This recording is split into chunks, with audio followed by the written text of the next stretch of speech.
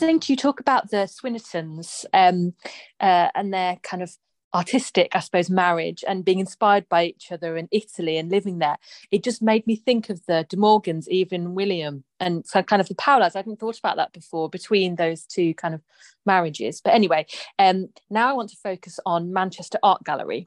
So on their website, Manchester Art Gallery describes itself as the original useful museum.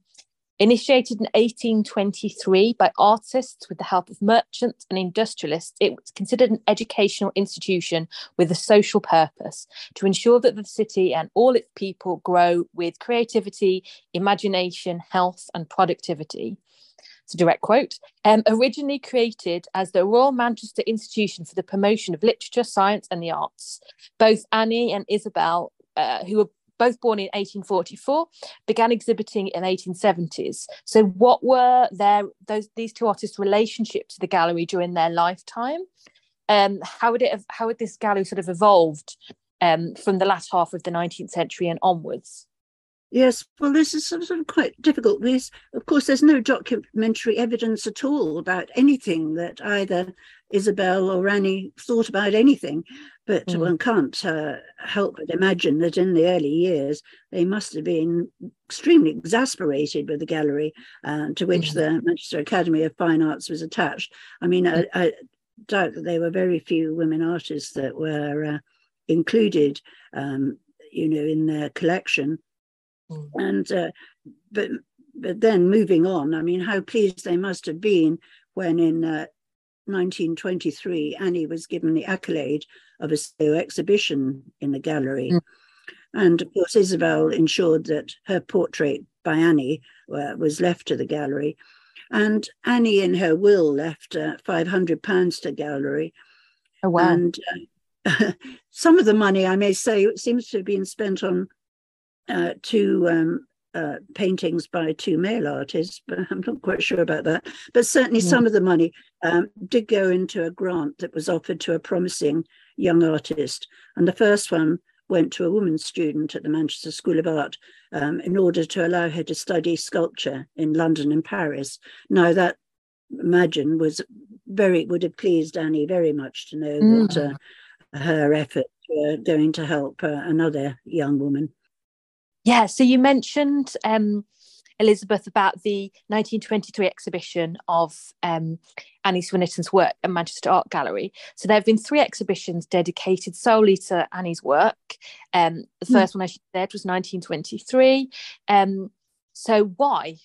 How was her artwork presented? What were the themes of the exhibition? Why did she get this sort of solo exhibition of her work in 1923? Well, yes, well, the first one in 1923, I think, must have been as a result of the fact that the previous year she'd been elected an associate member of the Royal Academy, the first woman to get this accolade since the 18th century. Though even then it was, not entirely straightforward, because it turned out that she was slightly too old, and she was now in her early 70s, to be able to take part in any of the voting that members were entitled to. So it was very much just really an honorary title, but still a lot was made of it. And people did say, about time too, that a woman should be given the entree. Yeah.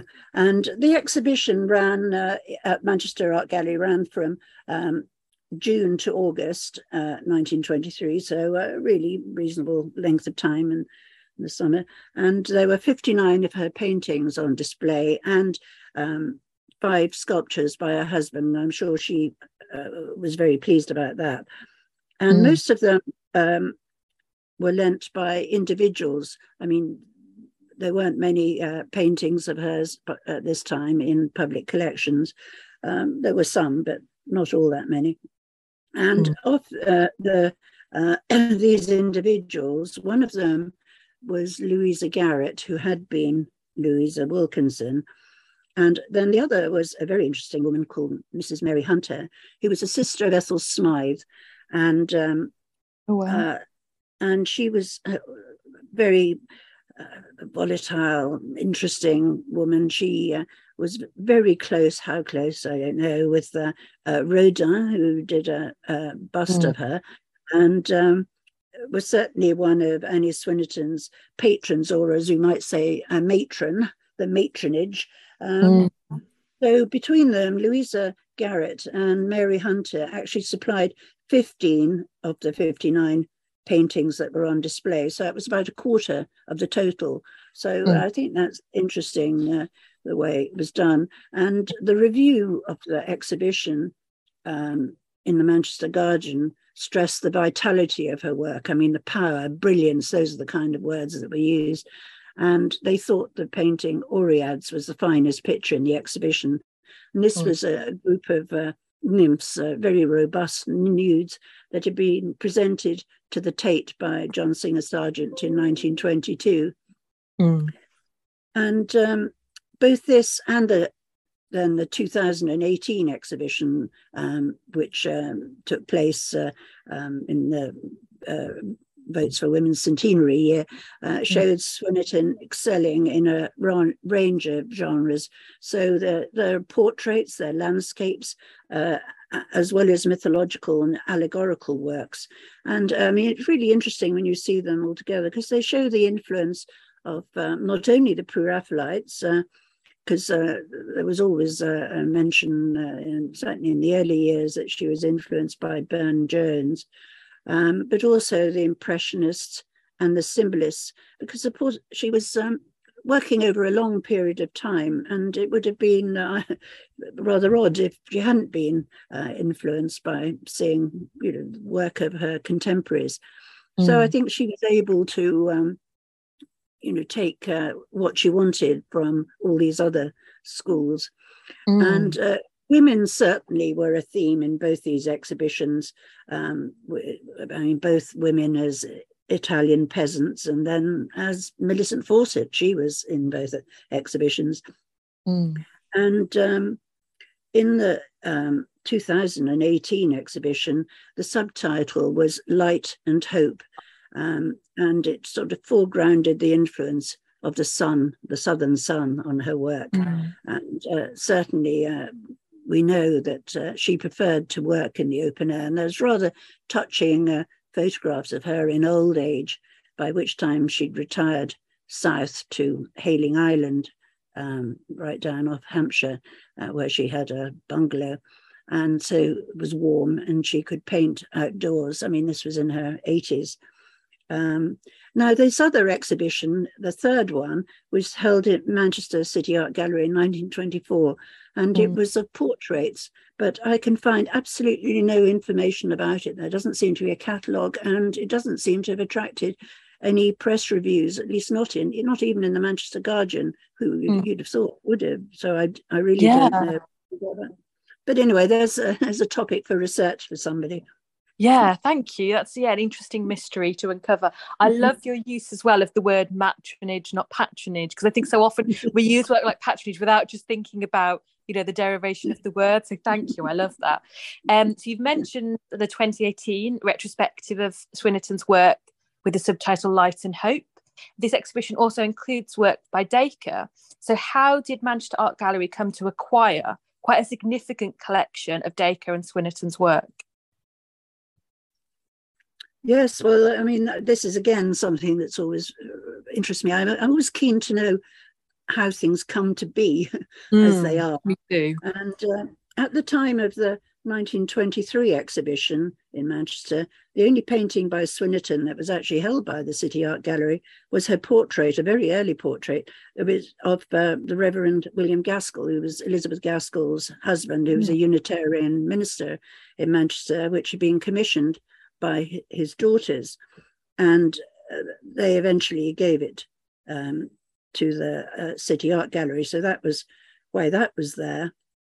But it was only in the decade after the 1923 exhibition that the gallery really increased its holding of Swynnerton's portraits and paintings, and that was specifically because, or particularly because they'd been paintings that were left to them by members of the Garrett Circle.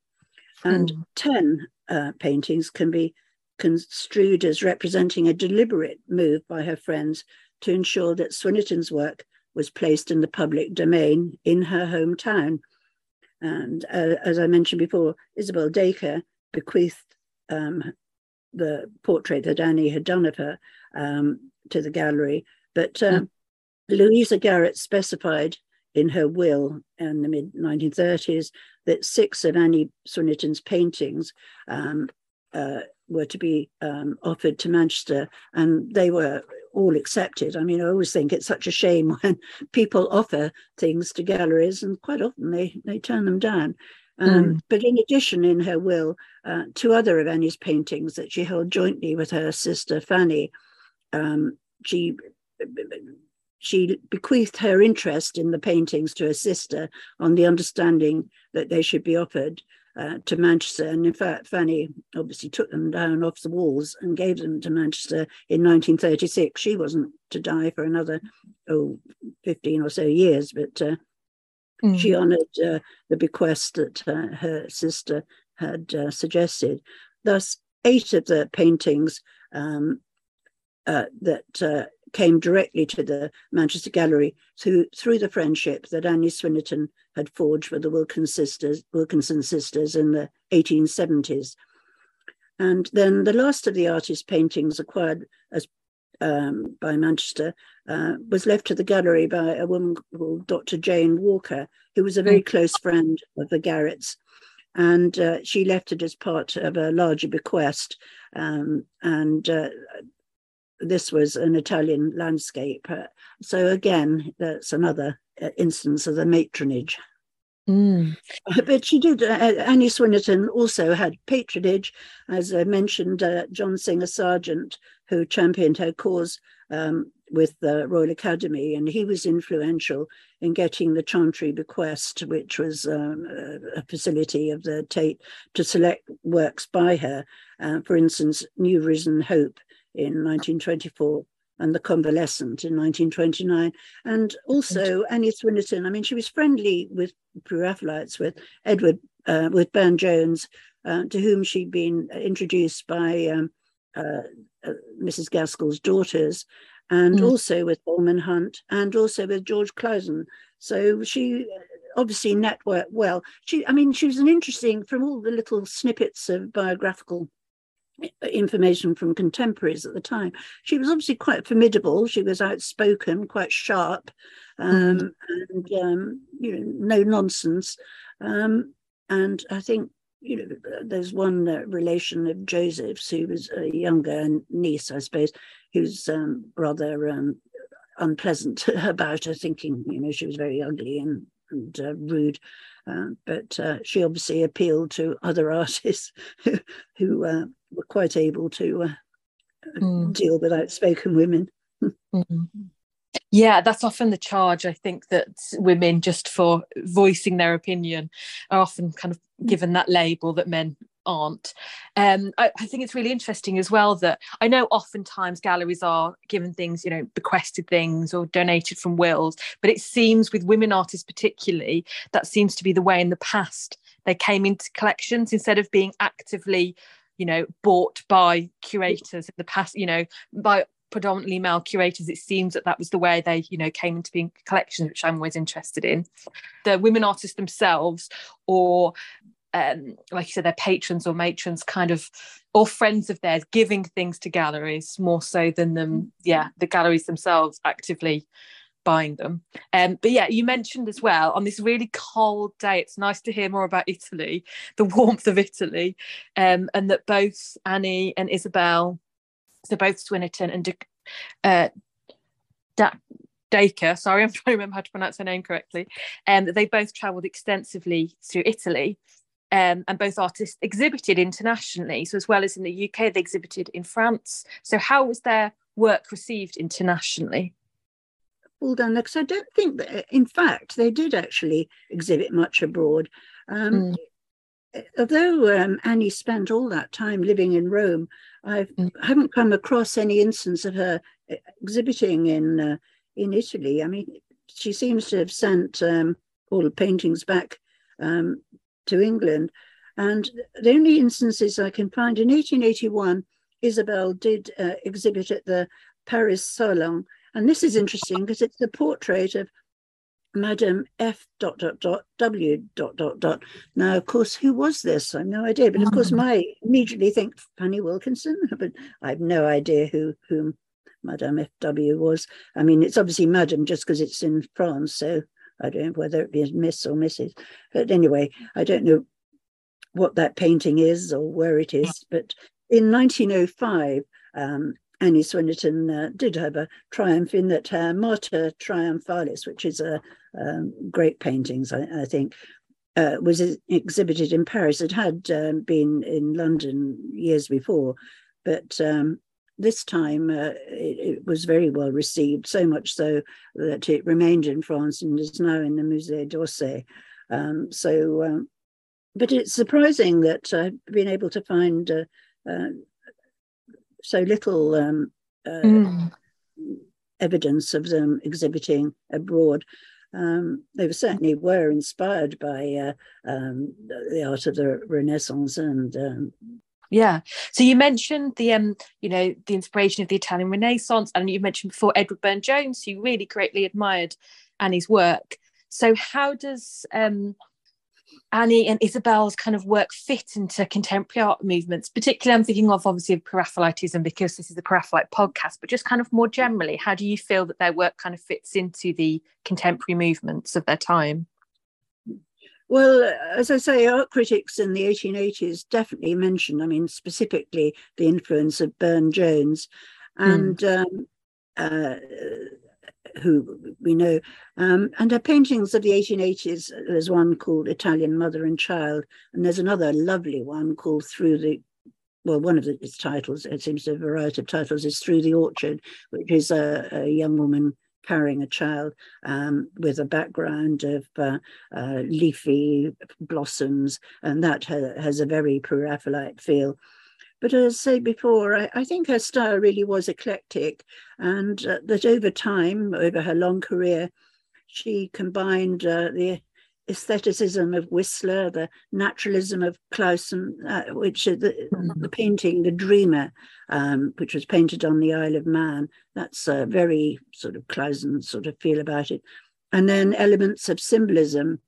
And all through it, her work was applauded, whichever style you might think it was influenced by, for its colour and vitality. Those are the main things really that seem to grab people. Yeah, and I'm really interested. I've been doing kind of research into women artists' kind of depiction of the nude, and I was really struck by and interested in Annie Swynnerton's, who's quite known for a number of depictions of nude female figures, and it struck me how kind of political the depiction of the nude figure is, particularly the female nude figure. So I immediately springs to mind the famous kind of suffragette slashing of the Rokeby Venus in the National Gallery in London, which was a nude female figure depicted by a male artist. So why do you think Annie Swynnerton was kind of drawn to depicting the nude as a female artist? Well, one thing in her favour was that, of course, she had been trained to draw nude models and was therefore confident of painting nudes.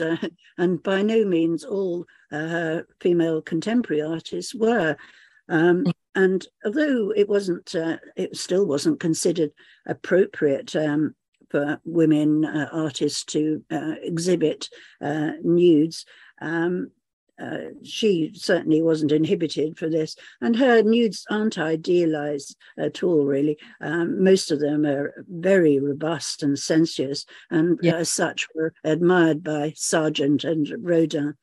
And the first one that was on display is the Cupid and Psyche. So that's a male and a female. I mean, presumably both drawn from living models. It is, of course, an allegory, but and that caused a real stir when it was exhibited in London at the New Gallery. Although now it does seem quite restrained, really. The female is very smooth and, well, in fact, she was criticised at the time for her big feet or lumpy or swollen feet or something. I can't actually see this myself, but anyway.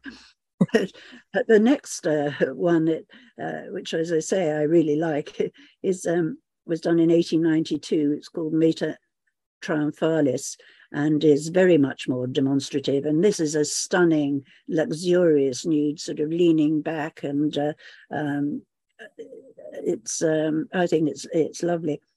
And I've also particularly intrigued by the way she incorporated later on, this is female nude into her more symbolist pictures. And there's one, Montagna Mia, my mountain mine, which was painted about 1923, which is a woman is sort of, she's part of the earth. She's a formation of a mountain. I mean, I think it's amazing.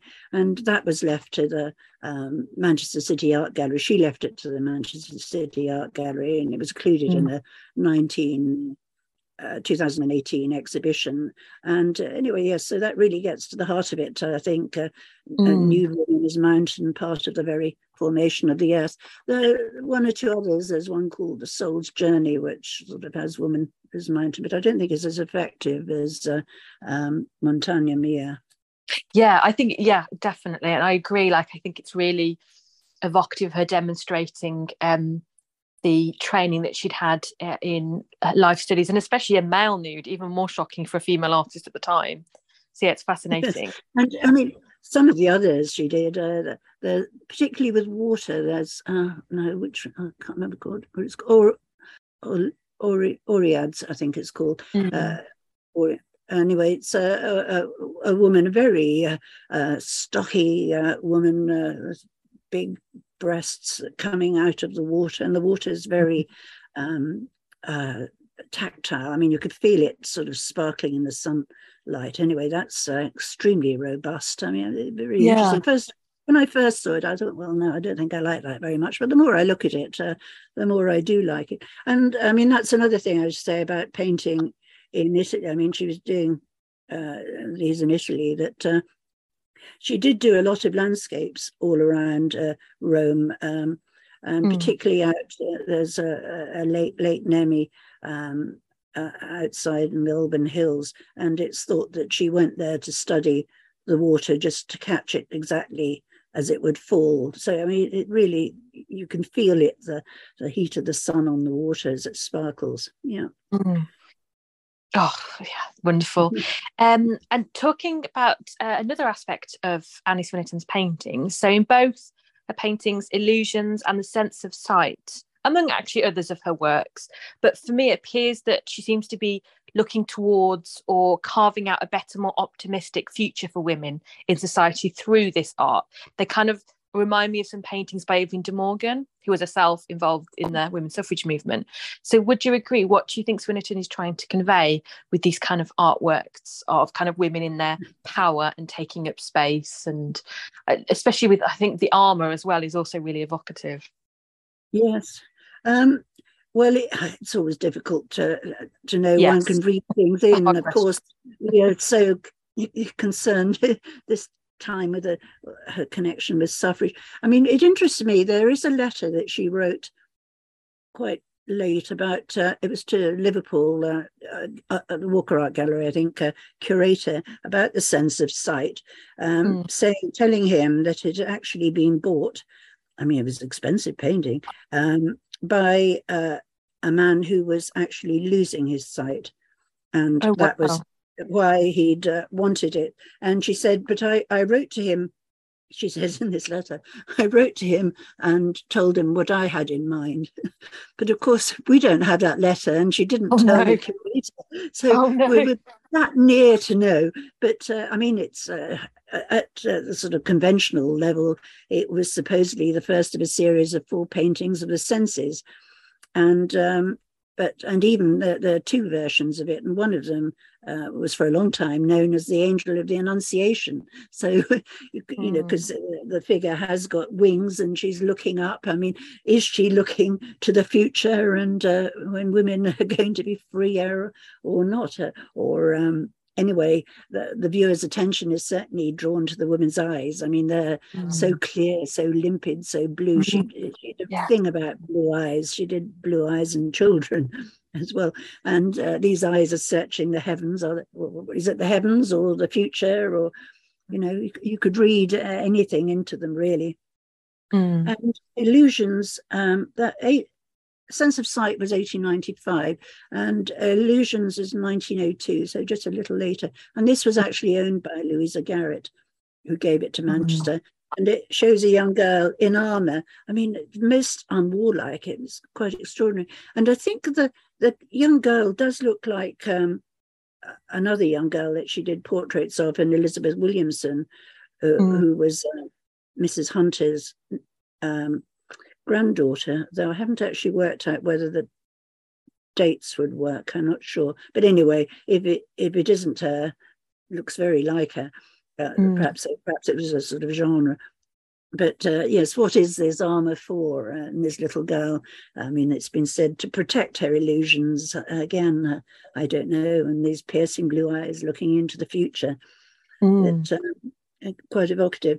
And of course, yes, the armour appears in other paintings. There's one of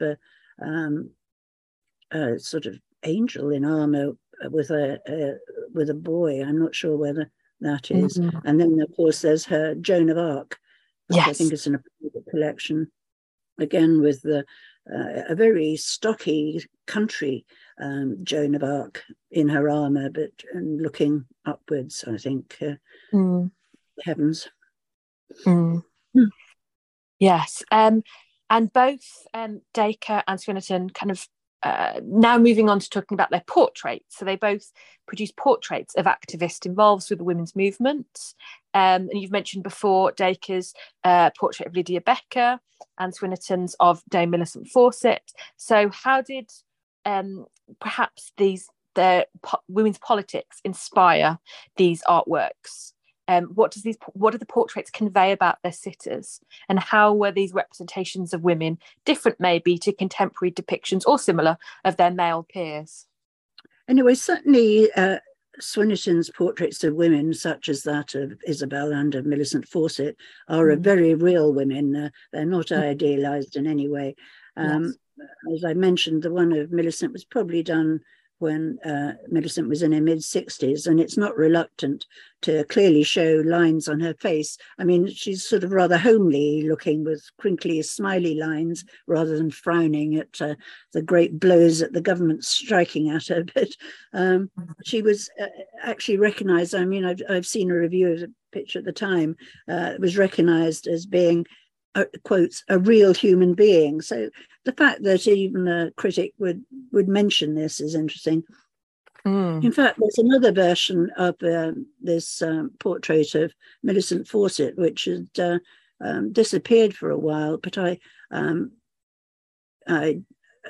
came aware that in the autumn that it was for sale, and I alerted Parliament. So there's a hope that it might join that collection.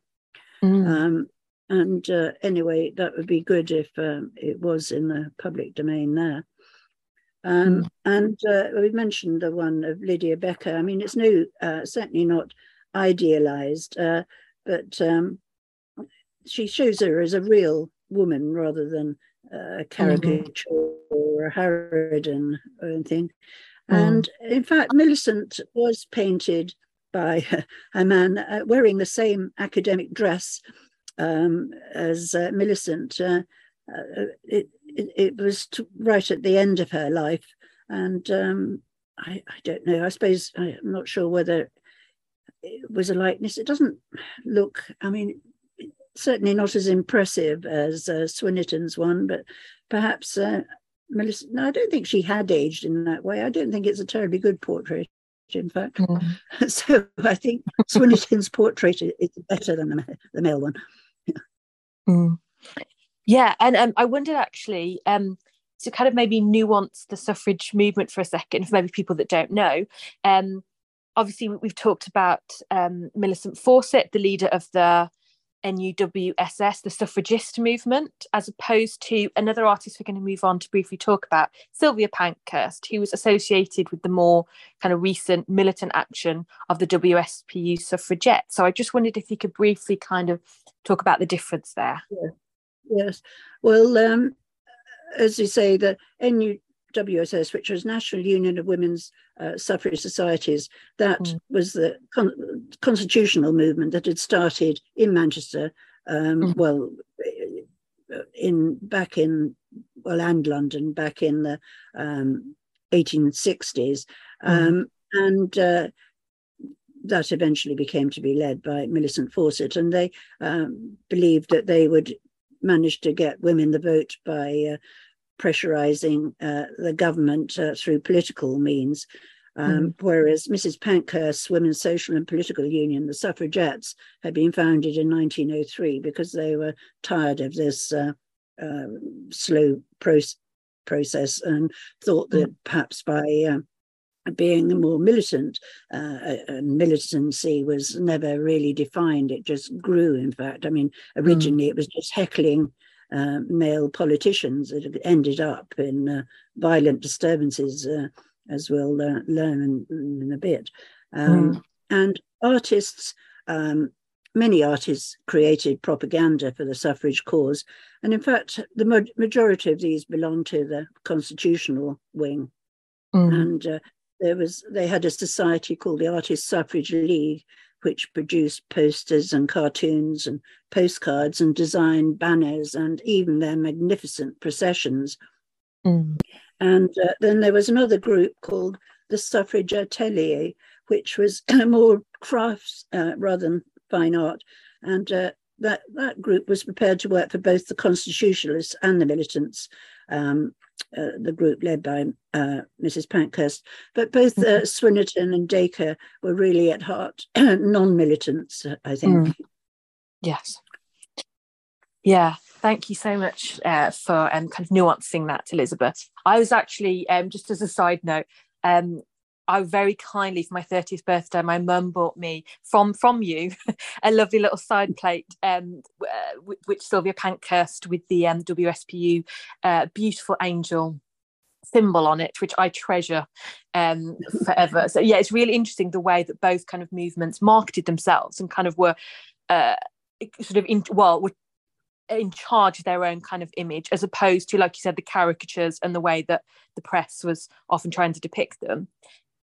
So at the time of the Swynnerton exhibition at Manchester Art Gallery in 2018, I was kind of wandering through and came across in another gallery an exhibition of work by Sylvia Pankhurst. And in your fantastic recent book, Art and Suffrage, a biographical dictionary of suffrage artists, which includes a number of artists who either came from or lived in Manchester and contributed to support the suffrage movement, you discuss Sylvia Pankhurst's work and iconic contributions to the iconography of the suffrage movement. So Pankhurst studied at Manchester School of Arts from 1900 to 1902. She won the award for Best Female Student, which is wonderful. So how does Sylvia Pankhurst, her art depicts women? And is there any way you could relate it to the work of Swynnerton and Dacre? Well, yes, of course, Sylvia had studied at Manchester and then went on to the Royal College of Art in London. And she did then manage, she got a scholarship to study for a short time in Italy. I mean, she went to Venice, but had nothing like the extensive training abroad that Swynnerton and Dacre had. Yet she was the main designer for the militant suffragettes for the WSPU, producing a wide range of images to adorn everything from China, as you mentioned, with the angel, to blotters and badges and everything.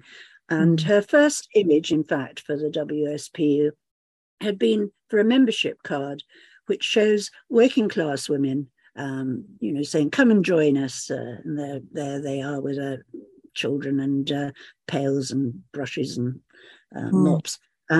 For really, it was with working class women that Sylvia's interests always lay. But as the WSPU, through the 1906, 1907 or so, became increasingly keen to attract middle-class members and their money, that was the important thing, the image changed. And then the principal image she devised for the WSPU was this woman as an angel, and it was known as the Angel of Freedom. And this is on your china, and also it was on the covers for the bound volumes of Votes for Women and on a whole load of other things. And the image had actually been derived from one made about 1885 by Walter Crane. I mean, does he count as pre-Raphaelite or sort of? Yeah, sort of. Yes, it was his Angel of Freedom, and she had been brought up on, I imagine, on Walter Crane's books as all social reforming children. I mean, children in social reforming nurseries were, but she added to the angel. There are also prison bars and broken prisoner chains.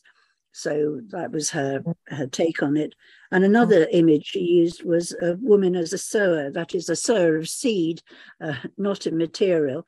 So there's the woman, she's broadcasting seeds, laying seeds for the future. So that was another of her images. But in the early years of the WSPU, I mean, this is about, I think, about 1906, Sylvia did go on a journey around Britain painting working women. And it was some of these paintings that were shown in Manchester in 2018. And at that time, they were owned by Sylvia's granddaughter. And some were subsequently acquired by Tate Britain. So they're now part of that collection. But Sylvia didn't follow a career as an artist. I mean, she might have liked to, but she was overwhelmingly interested in politics and social reform. And that was how she spent the rest of her life, really. Yeah, those depictions of working class women in their working environments around, especially around the north of England, are really, really fascinating depictions. And you mentioning this with Walter Crane, it just reminds me as well about both politics and art-wise, how William Morris was sort of an inspiration for Sylvia as well, who is, we can put in the broader pre-Raphaelite sort of world. And so coming back, I mentioned earlier the Rockaby Venus. So coming back to the idea of the suffragettes actually attacking artworks, destroying or creating new meanings for these artworks, depending on how you want to look at it. Interestingly, Manchester Art Gallery was also the site of an attack by 3 members of the WSPU suffragettes who targeted, actually, it was a number of pre-Raphaelite paintings. So could you tell us which works were these? Who were the women involved? And why did they choose these artworks specifically to attack? Yes, well, it's really interesting because this protest in Manchester Art Gallery is the first of its kind.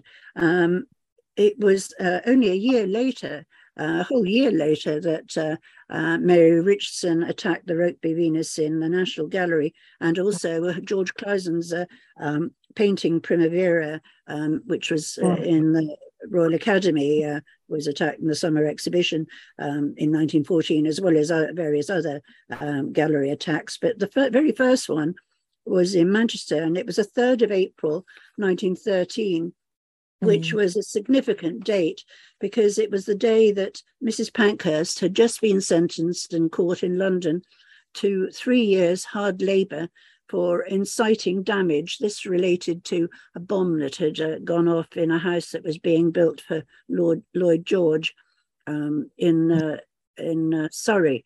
And although there was no suggestion that she'd done it herself, she had subsequently claimed it for a success for the WSPU. And so 3 members of the Manchester WSPU decided to make their protest, and they chose to protest in the Manchester Gallery. And they waited till, now this is interesting, they waited till just before 9 o'clock. The gallery closed late. I haven't checked up whether this was every night or whether it was a Friday night, and it was open late. But anyway, it was just before 9 o'clock at night. They chose what was described as, in the press reports, it just described it as the big room of the art gallery in which to make their protest. So presumably this was one with the most pictures in. I don't know exactly what the layout then was, but the walls were hung with pictures by Leighton, by G.F. Watts, that was his Paolo and Francesca, Millet, The Flood, which shows a baby being carried away in a cradle. Rossetti, Astarte Syriaca, and one by Holman Hunt, and Burne Jones's Sibylla Delphica, the Sibyl of Delphi. And hardly surprising, all these, and they were large pictures, were all by male artists. And before they were restrained, the women did manage to damage a great number of the paintings, a great number of paintings, but it was only 2 canvases that required slight repair. I mean, so there wasn't too much damage, but I don't think they were holding back. The women were interesting. One of them was a Manchester University graduate called Lillian Forrester, and she already had a conviction, so she received a 3-month sentence. Another one who, I mean, is something of a mystery. She was called Evelyn Manester, but nobody, as far as I know, has been able to trace who this is. I mean, whether her name was a pseudonym or I don't know. And she was described as a governess, and she received 1 month. And the third one, who was a working class woman called Annie Briggs, who was acquitted. It was decided she hadn't actually done any of the damage. And now, actually, these sentences are really very light for the kind of damage that was caused. And I mean, it wasn't really a deterrent. So the following year, when these attacks became so much more prevalent, and galleries were really on high alert to all the damage was done. I mean, damage was done in not only the Royal Academy and the National Gallery, the National Portrait Gallery. A portrait of Thomas Carlyle was really quite badly damaged, and one of Henry James. And the British Museum, there were glasses, cabinets were smashed there. The sentences then became very much harsher. And I do wonder, I mean, I may say that the glass was repaired, and I think it was about £85 worth of glass. I mean, it was probably quite a lot at the time. So they certainly made their mark, as it were. And these canvases weren't badly damaged. But I do wonder what artists such as Swynnerton and Dacre thought of such protests. Interesting enough, I've never seen any comment, contemporary comment at the time from women artists, protesting or supporting. I can't believe that they were really very supportive of it. But anyway, that was Manchester had the accolade of being the first gallery to be attacked in this way.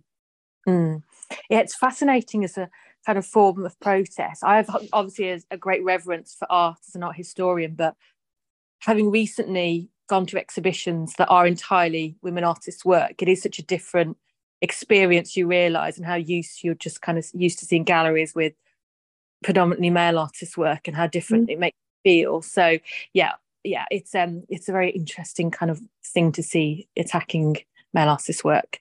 So I have to say, thank you so much, Elizabeth, for being so generous with your time. I've asked you so many questions. I really appreciate it. Is there anything finally that I haven't asked you, a comment you wanted to make, or a topic that I haven't asked you about you wanted to discuss?